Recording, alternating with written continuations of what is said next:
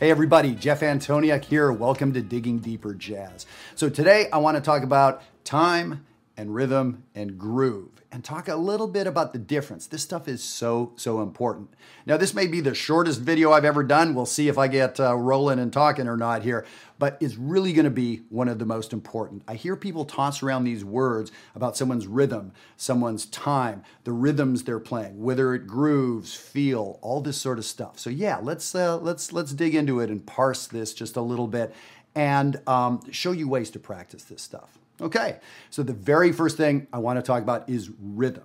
Okay, so when we talk about the rhythm or someone's rhythm, I think the best way to talk about that is those are literally the rhythms that somebody is playing.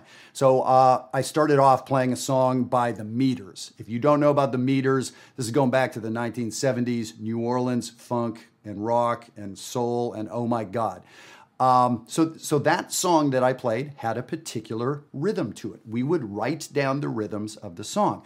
So now when people come to work with me, especially at Jazzwire, one of the things that I'm listening for is, are you playing the rhythms correctly? If I give you a song to play, I'm thinking, well, could we play together? Could we match the rhythms? So I think when we talk about rhythm, let's do that. Let's talk about, is somebody playing the correct rhythms to a given song? Or another way, when someone's improvising, there are no correct rhythms because you're making them up. So here's the thing. Could I write down the rhythms you just played in your solo? If things are getting a little bit mumbled, or if your technique or your articulation isn't quite right, the rhythms can sound mushy and the listener doesn't know what you're doing, right? A badly written script in a movie, I can't tell them if I'm supposed to be happy or sad right now, and not in a good way, in a bad way. Okay, so we need to get that straightened out. So rhythms, very important. So if you look at the sheet here, item number 1 lays it out for you. Rhythms are really, can we play the rhythms that are on the sheet or the rhythms of the song? Now, at Jazzwire, we have folks who are not strong readers. They don't read music at all. That does not preclude somebody from coming in and playing jazz. The ability to read, jazz is really an oral art form. We're listening, we're hearing, we're mimicking, right? So yes, I would say that being able to read music is always helpful, but it's not necessary. Plenty of people are working, without being able to read. But when I play a song, can you play it back to me? Part of that is the rhythms. So here's an example. I just wrote out some rhythms on whatever random note. So I'm going to play this for you, and does this sound like what it looks like? Am I being accurate? Let's check it out.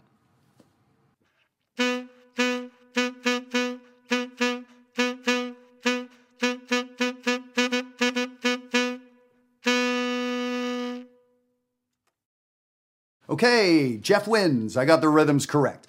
And I actually wrote it on like the nastiest note on the saxophone too. So, okay, there's that. But yes, that is it. So when I am listening to someone's rhythm, I am listening to, are they playing the song rhythmically correct? Or, can I sort of parse? Can I hear what they're trying to say? That's simple. That is what rhythm is. It's literally about eighth notes and quarter notes and 16th notes. So let's move on to the next idea, time, someone's time.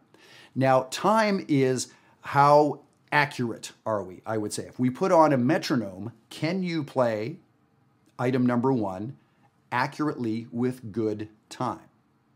So you notice that item number 2 on the sheet is exactly the same as item number 1. It doesn't get written any different. So now it's more about how you're playing, right? So number 1, play the rhythm. Okay, got it. And now it's possible to play the rhythm with bad time. That happens constantly, I would say regularly with us imperfect human beings, right? I can tell the rhythm you're playing, but it's dragging, or it's rushing, or you rushed the third measure, or you rushed beat 2 of the third measure. Okay, so that going for that precision of time. So it is possible to play with great time, have a good sense of time, and play the rhythms wrong. It is possible to play the rhythms correct with bad time. So you can see these are two totally different things. So folks that come in, I mentioned Jazzwire. So this is the subscription website I have. 250 adult students from around the world, adult, amateurs, semi-pros like you, and growing all the time. And when folks come in, they send me a couple recordings of themselves. I know that sounds kind of scary, but that's how any of us get better, we ask someone for help. And they say, oh, what do you need help with? Oh, here's my situation. We tell them the situation and they offer amazing help. That's what I do. And so I don't want you to tell me how you play. I just want to hear it. So you send in a couple recordings. I have a rubric, a sort of list of 15 things that I talk to you about. 3 of them are these things. These are very, very important. So how is your rhythm? How is your time? So this last bit, groove or feel, to me, those are sort of synonymous. That's the mystery one. And to me, that's where we put some gravy on top of all this stuff, right? We've got this good mechanical thing. We got a potato, and it's a pretty good looking potato. But now we want this thing to kind of taste good, right? We want to do something with it. So this is where we have to add a little something to it. So if you look at item number 3 on the sheet, what do you see? The same as item number 1 and number 2. Now, I did that consciously. Yes, I could have saved a little ink. I could have saved PDFs around the world and just written it once. But it's important to play that exercise with 3 different intentions. The first time you play it, can I get these rhythms right? That may take a little doing. You may not have the technique on your instrument to do that. Second time through, how is my time? I'm sort of getting these rhythms out, but is my time solid? Here's the other thing. You can be on top of the beat, like maybe Chick Corea might play. Or you could lay back a little bit like Dexter Gordon may play. So time isn't just one thing. For us, jazz, funk, soul, rock, playing these styles of music, there are types of time we want to develop. So as you get more and more professional, more intermediate, more semi-pro, pro level, that's what folks at that level are doing. Their time is different. Now, groove. What is up with groove? Well, when I played example number 1 the first time and played the rhythm so correctly, was it grooving? You could ask that, or you could say, what was the groove I was playing with? What was the feel? So here's what I played.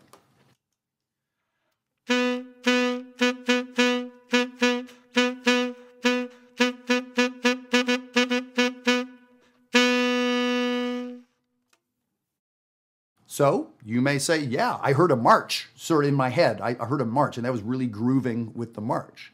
Or you could have said, wow, Jeff, that was the worst swing groove I've ever heard in my life. That wasn't swinging at all. That did not groove.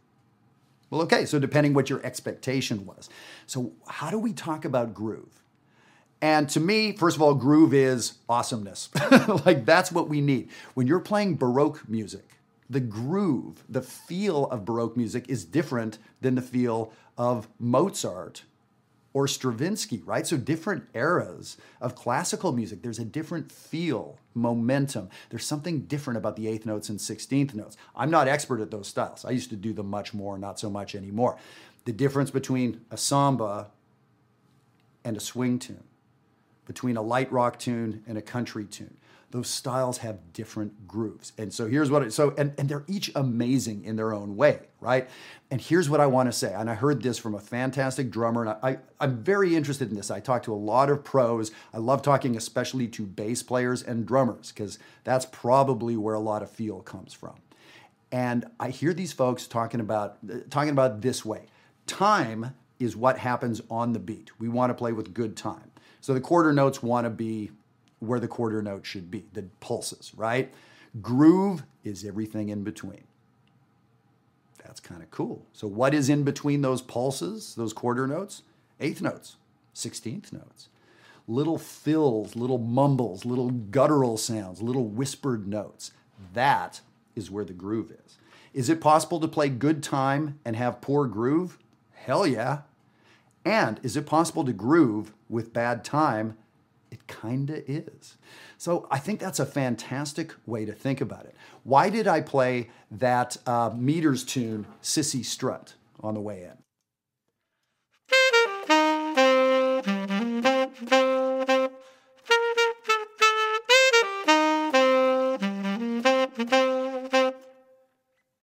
Because I want you to listen to that. If you've never heard the Meters, if you've never heard that tune, the groove is insane. And you can pick your favorite groove tune, whatever the rhythm section is, but all the in-between stuff.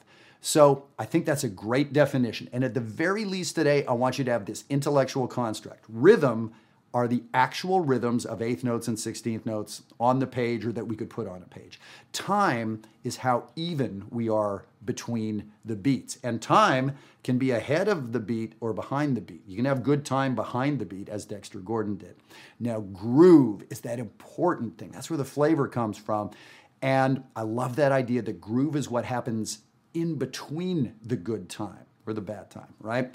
And so listen to the meters. Now, listen a lot. Listen to hundreds or thousands of hours of something that swings, that grooves, that has that energy that you want. And we hope that it seeps in, okay? I also hope that I'm going to win the lottery, and I hope that it's going to be really warm up today in the middle of winter here. None of that's going to happen. So I would say let's stop hoping, and here's how you develop groove. You play along with those albums. So that Sissy Strut melody is a descending C minor 7 chord. 1, 7, 5, flat 3, 1. That's the melody.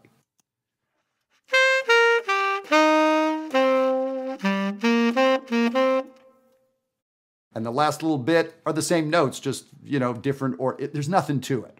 There's nothing to those notes. You would probably not want to learn that melody. It's not interesting enough. Here's the thing. The groove is insane. So I want you to play that over and over with the album, headphones on. You're playing it over and over, and you're listening for those intricacies, those places where you're a little bit ahead. Yeah, you're not grooving. They're grooving. When in doubt, they're grooving and you're not. I want you to play this over and over. Learn a James Brown rhythm guitar part. Do-do-do. Do-do-do. 2 notes, and it goes like that for 8 minutes. That's grooving. So we're dialing down all the fanciness of melody and harmony and what we usually do. That's how you develop that groove. When you do a transcription, that's what we do. After you've learned all the notes, now we think about how they're playing the notes, the groove. It's related to time, I guess, maybe related to rhythm. It's entirely different though, but it is related to articulation. It's related to technique. It takes a special kind of technique to groove. So that's what I want to let you know about. So I hope everybody's going to be out there playing Sissy Strut by the Meters this week. And that idea of understanding that these 3 things are very, very different. Rhythm, time, groove. That's it. If I have one last thing to say, put some gravy on it. Have a good week, and I will see you next time. Have fun grooving.